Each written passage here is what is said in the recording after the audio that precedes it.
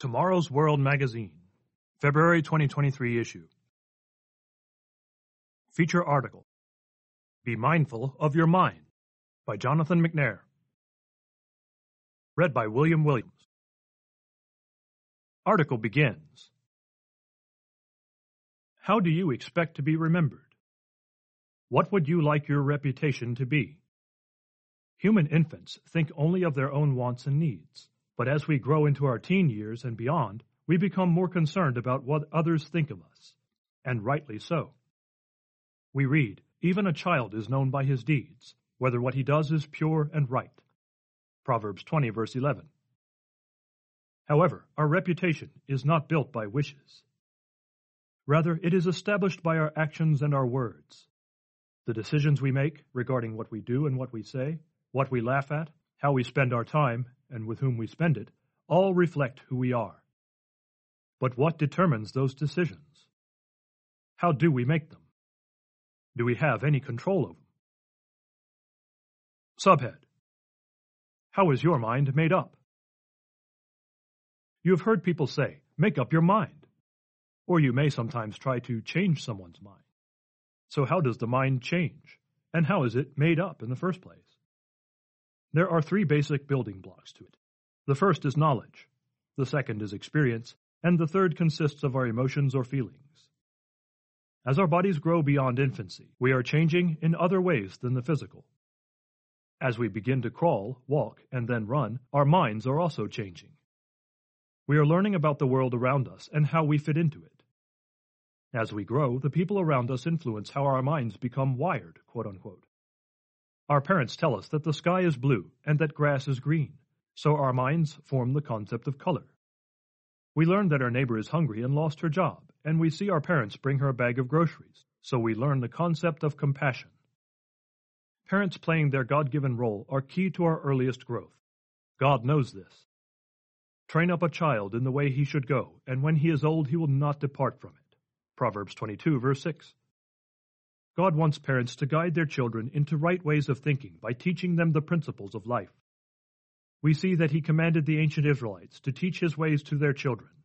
You shall teach them diligently to your children, and shall talk of them when you sit in your house, when you walk by the way, when you lie down, and when you rise up. Deuteronomy chapter 6, verse 7. However, parents are not the only ones who influence our minds. From our earliest childhood, we are influenced by friends and playmates, by teachers, and by the media.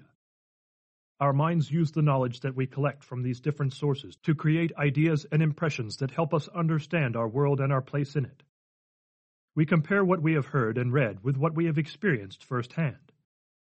We eat a lemon and learn what sour is. From that point on, we understand what something sour will taste like.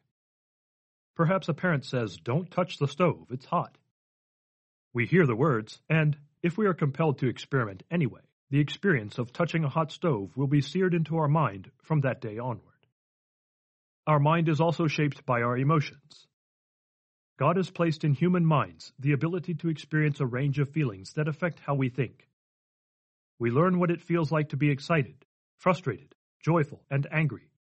We learn to feel pleasure when our taste buds are tantalized by ice cream. We learn about anger when someone steals our valued possessions.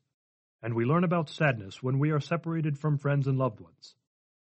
All of these emotions and how we exercise them in daily life profoundly affect our mental development. Subhead: Minding your choices. As we transition from youth into adulthood, we begin to develop more independence. We begin to think for ourselves and make up our own minds. We decide what clothes to wear each day, how to spend our time, and which friends to spend time with. Those decisions reflect our ability to apply facts, experience, and even past emotions to current situations.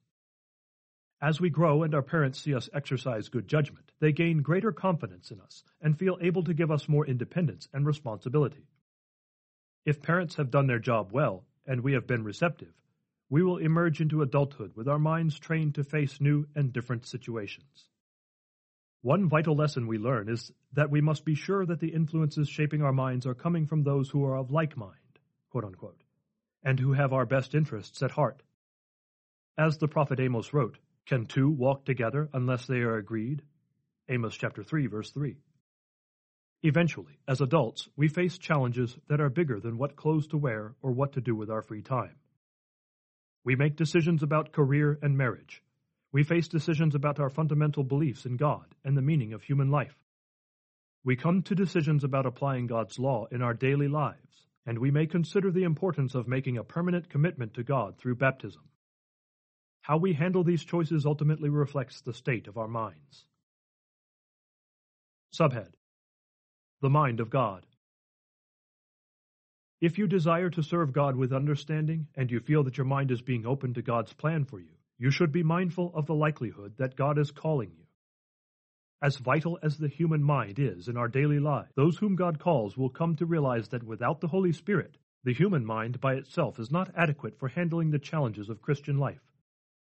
From the beginning of human history, mankind has again and again demonstrated that the human mind by itself is not up to the challenge of establishing peace and prosperity on earth, and in fact is at odds with God. We can humanly manage many of the simple physical decisions we need to make, but for the biggest challenges, we absolutely need the mind of God, which is revealed to us through His Word, the Holy Bible. The mind of God brings love, joy, peace, long-suffering, kindness, goodness, faithfulness, gentleness, and self-control. Galatians chapter 5, verse 22. These are all attributes that bring true happiness and contentment, and they are attributes of a mind that is in harmony with the mind of God. The sooner we can develop a mind in harmony with God's Word, the sooner we will develop a way of thinking that will lead to a good life. Subhead: Conclusion. Who you are and what you do is a direct result of what you put into your mind. What knowledge, experiences, and emotions fill your mind? Do you read and think about God's words? Do you make decisions that let you experience the joy of living God's way? Do you ask God to guide your thoughts and feelings, or are you like a puppet on the string of the passing human emotions that course through your mind? If God is calling you, He wants you to have His Holy Spirit within you to help guide your mind. Contact one of our regional offices, listed on page 4 of this magazine, and you'll find our representatives eager to talk further about baptism and Christian life. Choose to be mindful of your mind. End of article.